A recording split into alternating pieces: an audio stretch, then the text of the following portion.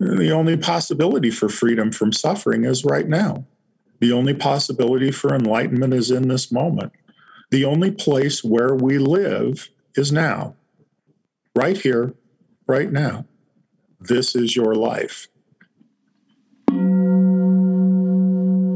Mindfulness Outreach Initiative is a nonprofit insight meditation organization located in Omaha, Nebraska. We provide meditation instruction based on ethics, compassion, and wisdom, as well as social outreach programs based on transformation and healing. To join the MOI community or to practice generosity, please visit our website at mindfulnessaoutreachinitiative.org. Welcome, everyone. Tonight, we're just going to have kind of a potpourri. This is sprung from having been asked several questions over the last couple months by different people, and some questions in the past that I felt maybe I could elaborate on. So I'm going to start with the most recent. So there's no particular order here other than the most recent to least recent. And the most recent was just in the last few days, and someone had asked me about working with past difficulties and kind of how to deal with events that happened in the past or worry about the future and that sort of general topic. And especially in the past, there's sort of this attitude, even within the meditation community, of get over it. You hear a lot, let it go, let it go. And letting it go is not such an easy thing, and most of us realize that. And so it can be a little difficult. And I think the first thing to realize is that the past and the future are not actualities. The future hasn't happened yet, so it can be any number of things. And the past has already happened, so we can't really change it. And in fact, the past kind of changes on its own in our minds because every time we recall the past, the memory changes a little bit. The other thing to realize is that past events and memories are useful tools. And Anne spoke last week in her talk about reflection and contemplation. And reflection and contemplation can be very useful in terms of reflecting upon past happenings, past events, and seeing wisely how things can be dealt with, worked with now in a perhaps more fruitful way, in a less harmful way, in a way that brings about more peace and ease.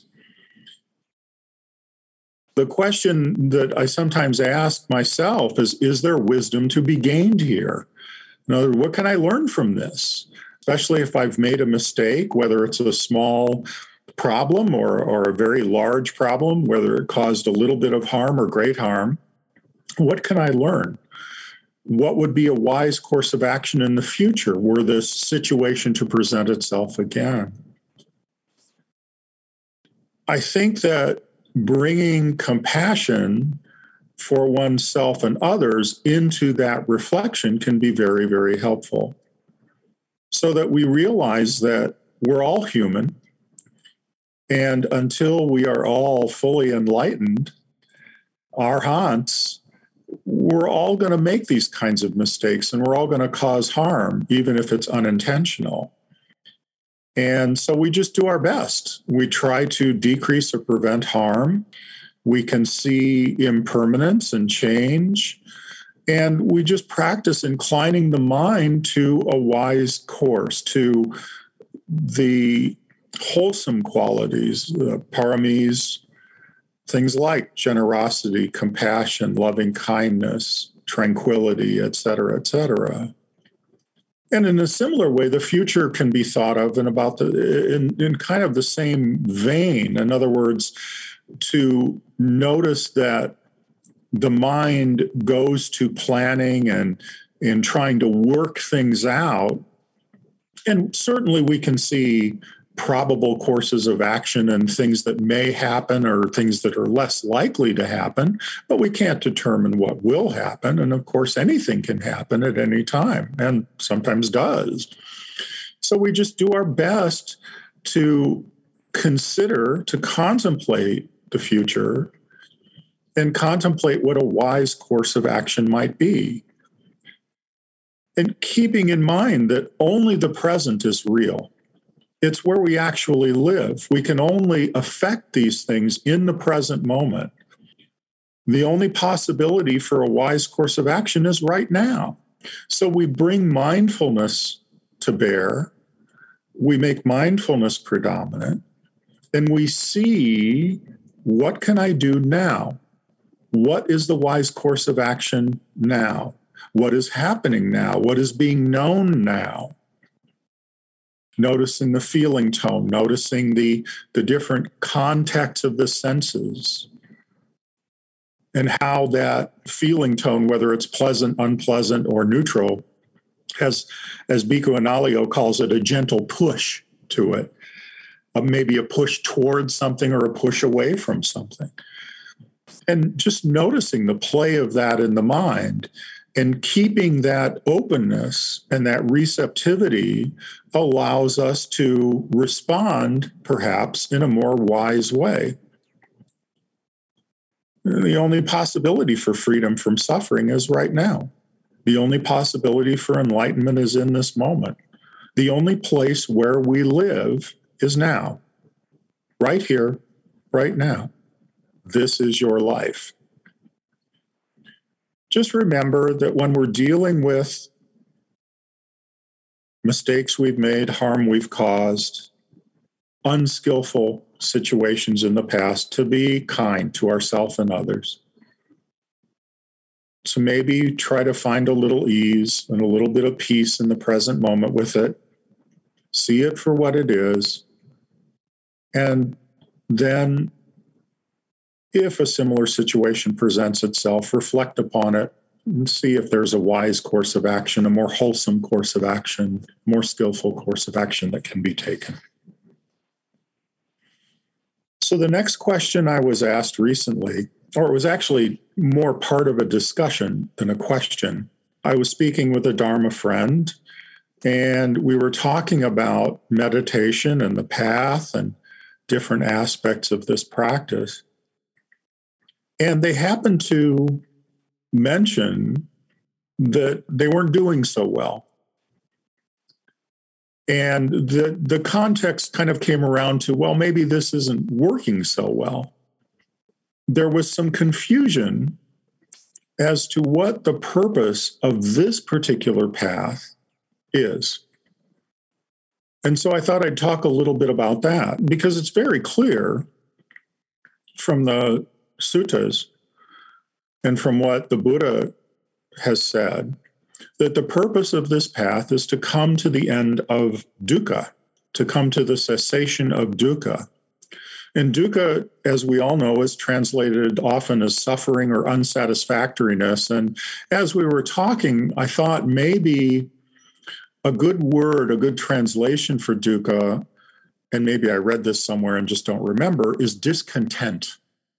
That feeling of not being content. Things aren't quite right somehow. I think that it's important to recognize that, well, there are other benefits to this path in its totality and to various aspects of the path. For instance, the benefit of ethical behavior is certainly a benefit to others because it benefits others in that it, one, does not cause them harm and can bring happiness to other people if we behave in an ethical manner. And it also is a benefit to us in that it allows the mind to settle, to be at ease. The word that's used in the suttas is blamelessness.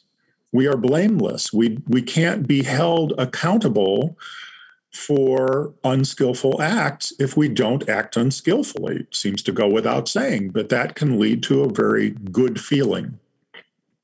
Meditation, of course, has been shown scientifically to reduce stress physically and mentally and have many, many different benefits other than the cessation of suffering, and so on and so forth. And these benefits, while they are important and are useful, are in some ways beneficial side effects of the path and not the main goal.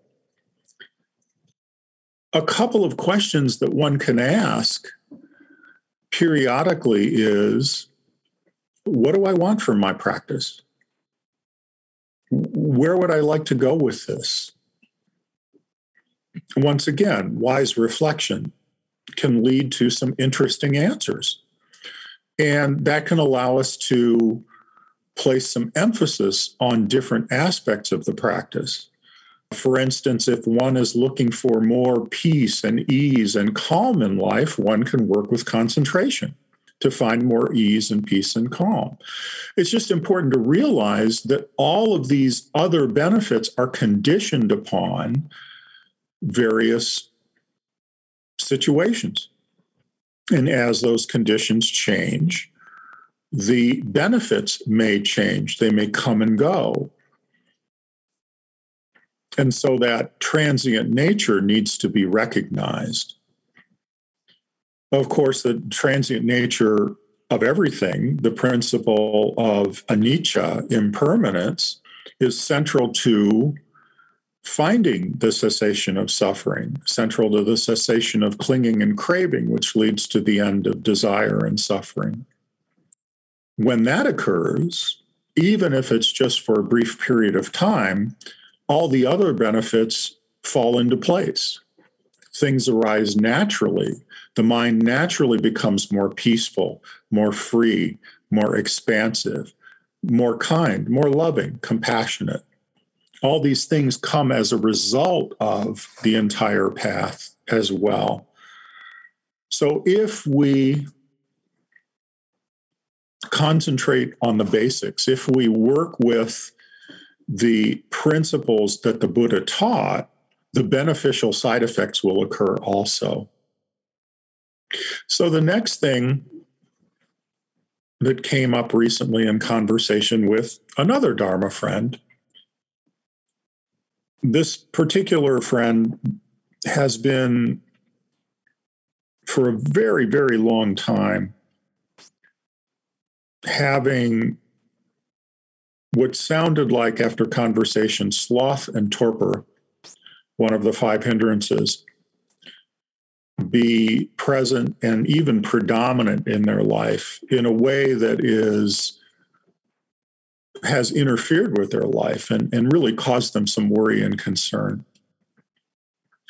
And so we talked a little bit about some of the remedies for sloth and torpor, but most of the remedies that one sees in the sutras deal with meditation in particular. In other words, when we're sitting or standing in meditation, or particularly lying down, it's not uncommon to feel woozy and tired and sort of lazy or whatever you want to call it.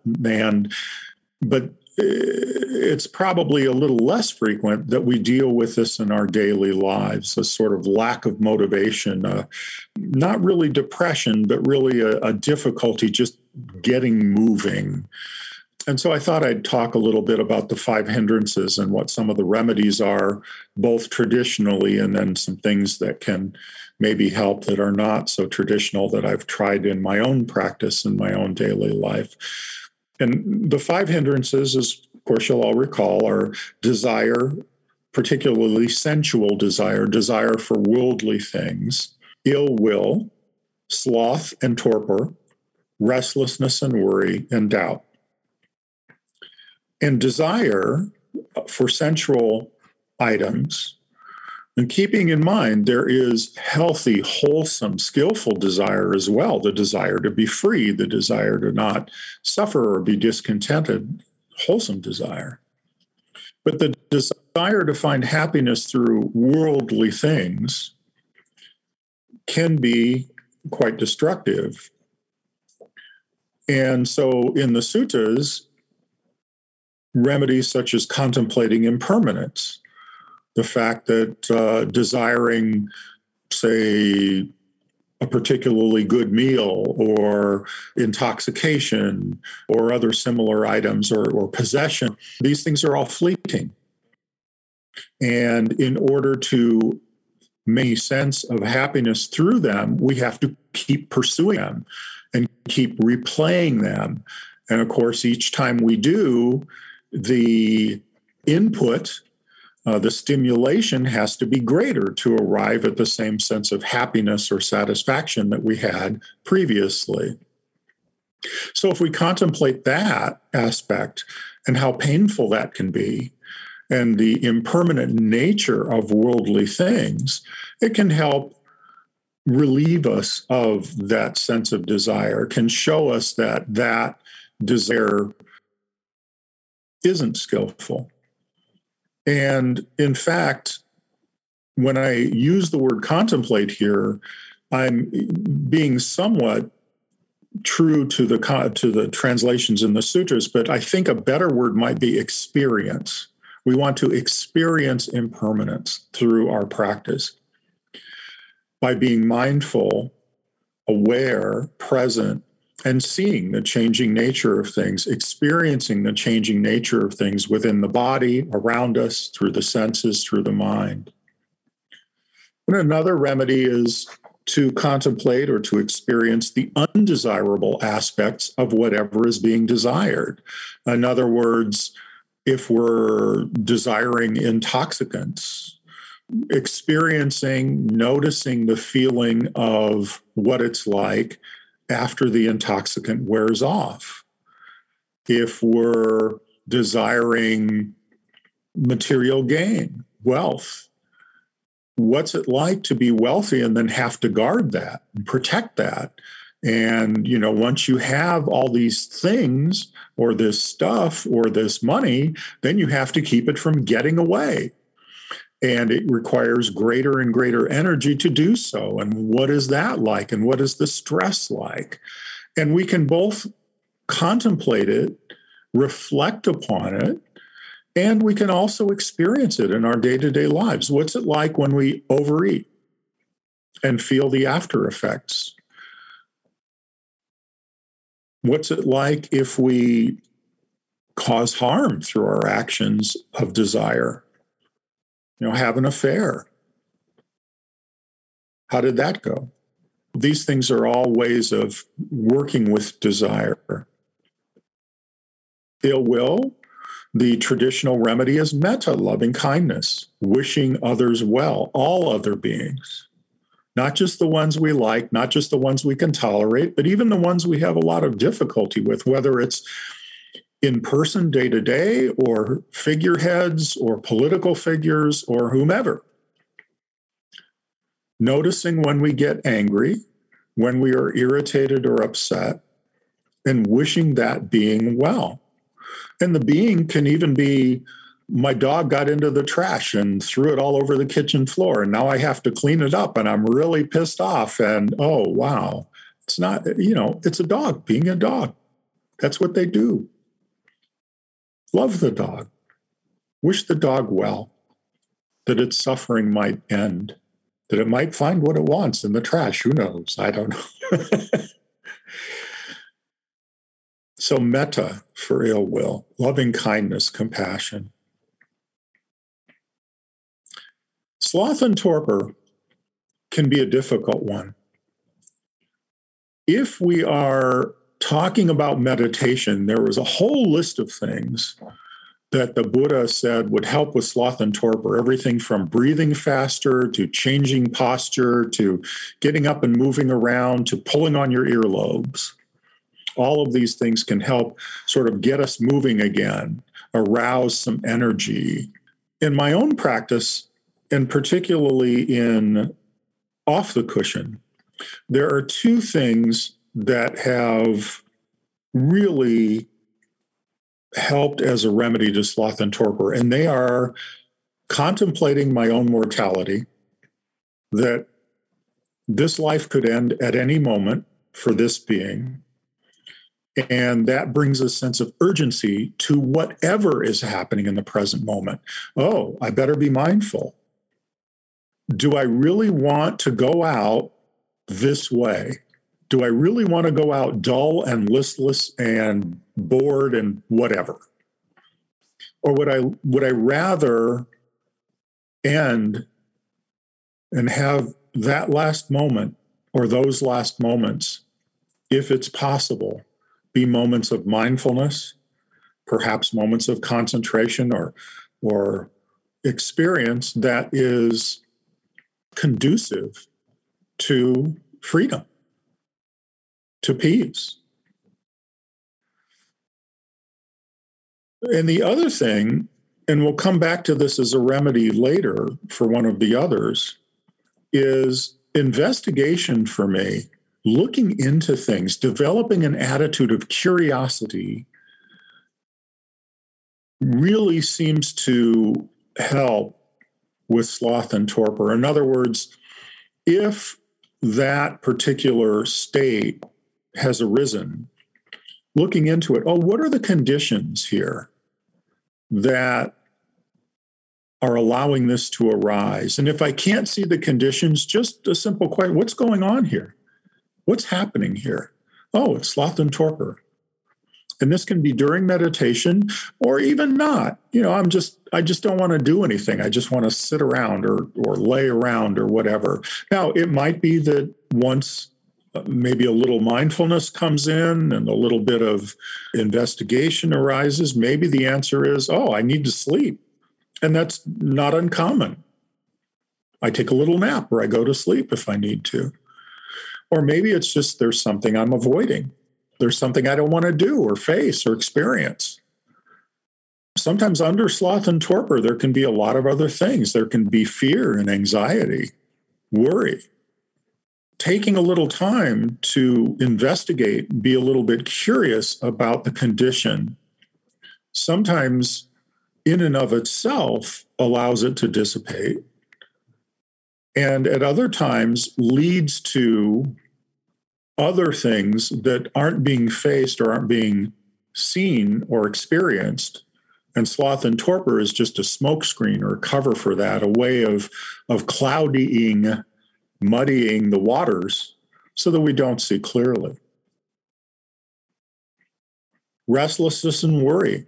If we're meditating and the mind just won't settle, oftentimes taking a calming object of meditation, a very simple object of meditation. That's why we use the breath a lot of the time, especially as householders, because typically as householders, our minds tend to be more agitated. There's a lot going on in the world. There's a lot we have to deal with. And we find ourselves being somewhat frenetic. Anne talked last week also about slowing down. And so taking a simple object of meditation helps us to slow down, to just be here now, as they say. If we're not meditating, we can do the same thing. We can just say, just this moment, just right here, just right now, just this body, just this breath, just this moment, just that sound, whatever it is, something simple, easy, and just allowing things to kind of settle down.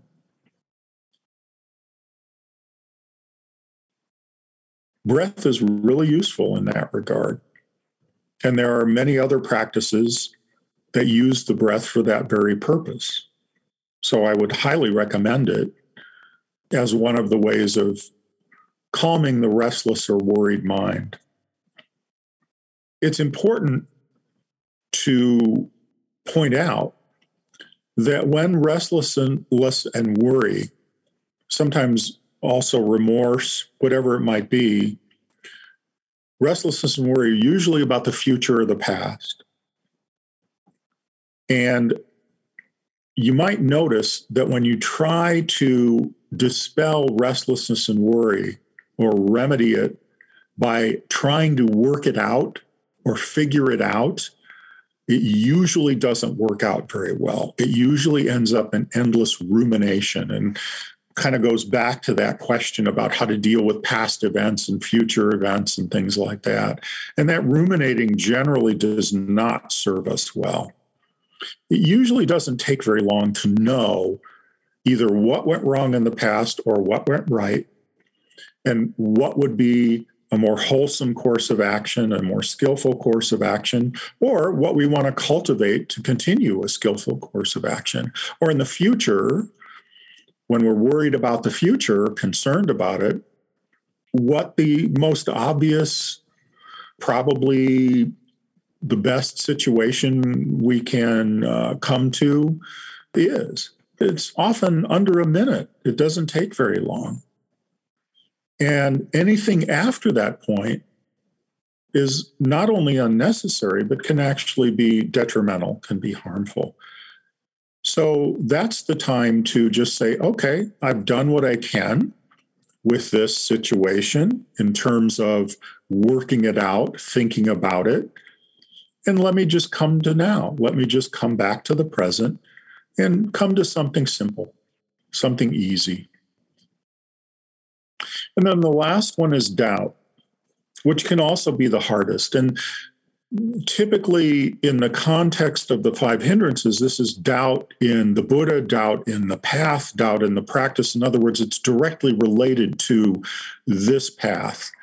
But even doubt in general, doubt in a wise course of action, doubt in whether one has the ability, doubt in confusion, cloudiness. And once again, investigation can be helpful here. All of these things require mindfulness, so I'm sort of assuming that we all understand that bringing mindfulness to the fore and making mindfulness predominant is the first step in any of these remedies. But once that has happened, then just briefly looking into, oh, well, there's this practice isn't working. What has led to that conclusion? Just briefly. And once again, when I say briefly, I'm talking a few seconds, 10 seconds, 5 seconds, 15 seconds at the very most. At the very most. It doesn't take much, because usually if there is going to be an answer, it arrives fairly quickly. Sometimes there is no answer, and just staying open and receptive and maintaining that sense of curiosity and investigation. What's going on here? What are the conditions here? What's happening here? What is being known now? What is always true? What is always so?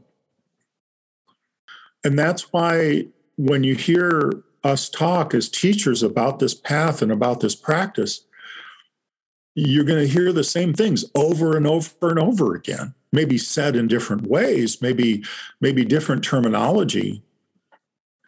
But that's because it's really quite simple, because there are very few things that are universally so. Most things are not. Most things are conditioned. And when we come to what is always true for you, maybe the truth for you is things change. Great. Be with that. Maybe that's all you need. Maybe what's true for you is metta, loving kindness is true for you. And it's not about figuring it out. It's what you experience as so. Moment by moment by moment. When you are mindful, when you are present, what is true? What is so for you? Well, I'm going to touch on a question that actually came up, I think 2, 3, maybe 4 months ago. A couple of people asked about different traditions and how practice that I tend to be most rooted in, and many of us are the Theravadan tradition or the early Buddhist tradition, whatever you want to call it.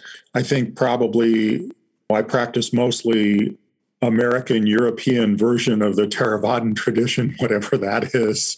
Things have changed quite a bit in the last few decades, and there's a lot that continues to change. But there are other, of course, traditions, the Zen and East Asian traditions and the Northern traditions that a lot of people are interested in this Sangha and, of course, all over. We've talked a little bit about the differences and comparisons and questions about that. And the first thing I'd like to make very clear is that I don't know that much about the other traditions. I've just never really deeply studied them or practiced them. I've read a little bit. I've maybe experimented a little bit with them. So please keep that in mind. But that said, what I find when I do read about, hear talks by, and play with other traditions is it's more a difference of emphasis than anything else for me. That the similarities strike me much more than the differences do. And that in some traditions, emptiness is emphasized. In other traditions and other lineages, the idea of non-duality and unity is emphasized. In some traditions, there are lots of different aspects of meditation and practice, and it tends to be very prescribed. In other traditions, it's much looser, much more basic, much simpler, much less prescribed. What comes to mind there is Zen, where things are left really quite open, and teachers don't tell you much traditionally, at least not in my experience. So all of those are different aspects in the way things are emphasized, but they all come back to the central teachings, the Four Noble Truths, the Noble Eightfold Path, the three characteristics of existence, the three poisons. All of these are things you've heard about. Whether you practice Vajrayana practice or Zen practice or Chan practice or whatever. And I think that really Joseph Goldstein wrote a really good book on this subject, at least in part, called One Dharma.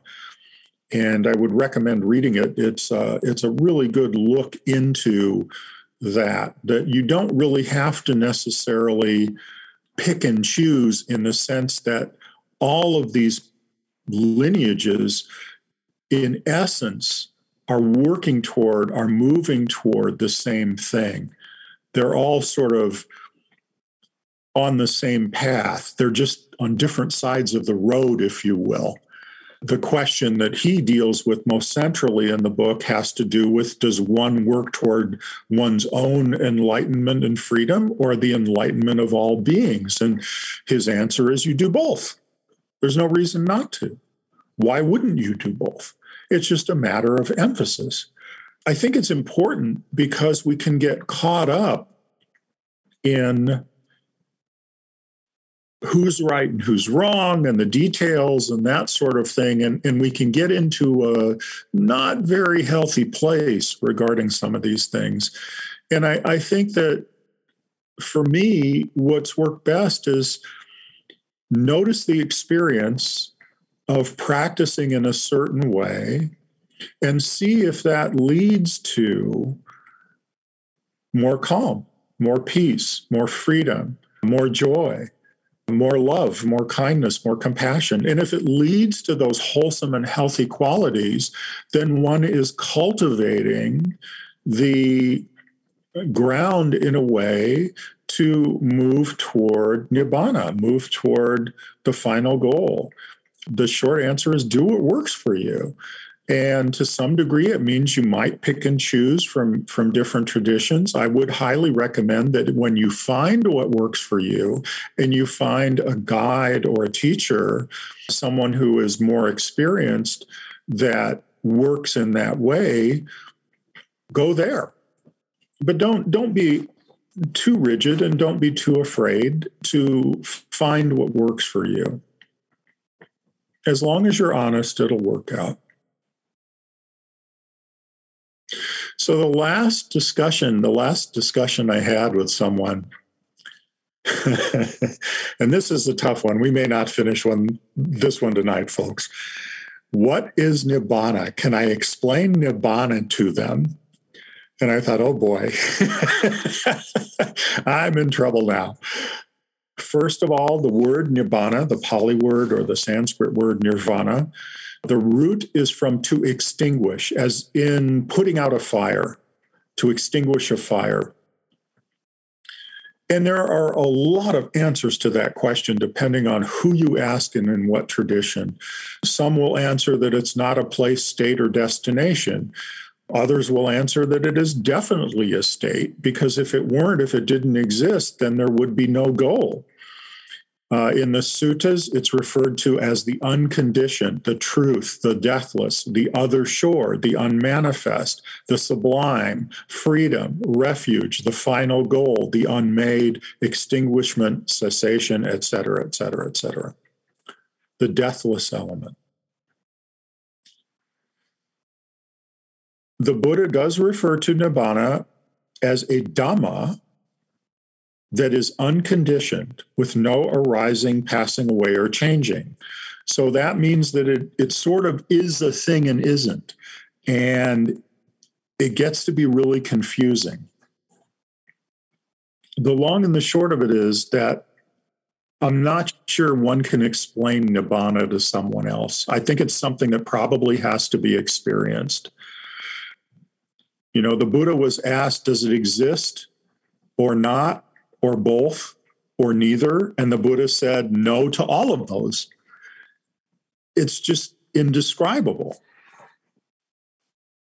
One can't cognize nibbana the way that one can look at a glass or a cup. One can hold up, and I don't know if you can see it in my hand, this teacup here that's coming in and out of view, and say, this is a teacup. You can't do that with nibbana. It's not graspable in that way, so it's very difficult to explain. However, there are manifestations as a result of one coming to the end of suffering. It manifests as the cessation of ignorance, craving, and clinging. People who are fully enlightened, as described, no longer cling to anything, no longer crave anything. The Buddha, as you know, probably, Buddha means the awakened one, the one who woke up to reality. It sort of exists the way that a fire exists. When the conditions are right, there's fire. And when the conditions are not right, then the fire goes away. The fire ceases, it disappears. The fire doesn't go anywhere. I'll read a section here of a sutta. This is from the Majjhima Nikaya, which are the middle-length discourses of the Buddha. And the Buddha is speaking with a monk, a bhikkhu, whose name is Vacchagotta. But Master Gotama, the monk whose mind is thus released, where does he reappear? Meaning someone who is an arahant. The Buddha says, reappear, vacha, does not apply. It's not applicable. In that case, Master Gotama, he does not reappear. Does not reappear, vacha, does not apply.